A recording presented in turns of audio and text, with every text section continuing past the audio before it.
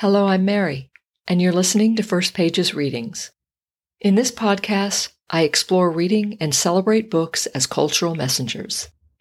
Each episode, I'll read from 3 books of either fiction, nonfiction, young adult, middle grade, or poetry.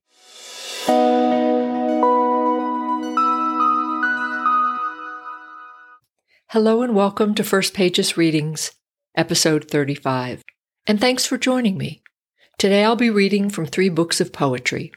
Let's get started. Today's first book is The Wild Iris by Louise Glück.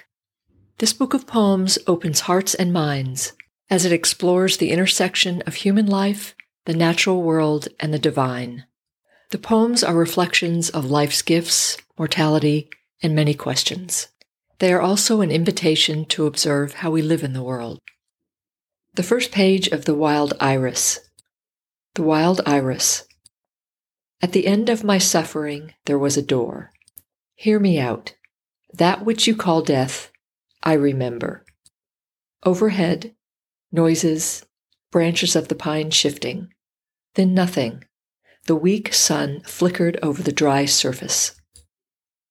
It is terrible to survive as consciousness, buried in the dark earth. Then it was over. That which you fear, being a soul and unable to speak, ending abruptly, the stiff earth bending a little, and what I took to be birds darting in low shrubs. You who do not remember passage from the other world, I tell you I could speak again. Whatever returns from oblivion returns to find a voice. From the center of my life came a great fountain, deep blue shadows on azure seawater.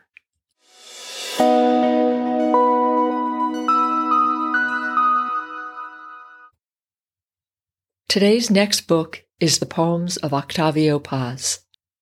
Paz was born in Mexico and traveled widely, including serving as ambassador of Mexico in India. His writing life spanned over 50 years, and during that time he was active as a political activist. The poems in this book range from 1931, when Paz was a teenager, to 1996, a few years before his death. The book's editor and main translator, Elliot Weinberger, has said the book was organized chronologically to show the poet's development. The book's selections highlight Paz's prolific writing and profound impact. The first page of the poems of Octavio Paz. Game. I'll plunder seasons. I'll play with months and years, winter days with red faces of summer. And down the gray road in the silent parade of hard, unmoving days, I'll organize the blues and gymnastics. A rippling morning of painted lips, cool as though just bathed with an autumn dawn. And I'll catch the clouds, red, blue, purple, and throw them against the inexpressive paper of the black and blue sky so that they'll write a letter in the universal language to their good friend, the wind. To help the shopkeepers, I'll make luminous billboards with spotlights of stars. Maybe I'll assassinate a dawn, so that bleeding it will stain a white cloud purple.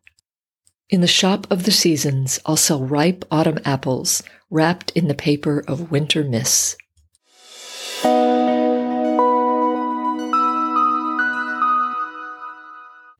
Today's third book is Secrets from the Center of the World. The book's prose poems were written by Joy Harjo, and its photographs were created by Stephen Strom. The book is volume 17 of Sun Tracks, which is an American Indian literary series. This book is beautiful and profound. The first page of Secrets from the Center of the World. My house is the red earth. It could be the center of the world.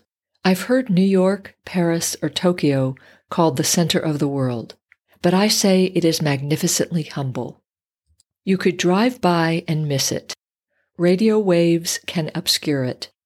Words cannot construct it, for there are some sounds left to sacred, wordless form. For instance, that fool crow, picking through trash near the corral, understands the center of the world as greasy scraps of fat. Just ask him. He doesn't have to say that the earth has turned scarlet through fierce belief after centuries of heartbreak and laughter. He perches on the blue bowl of the sky and laughs.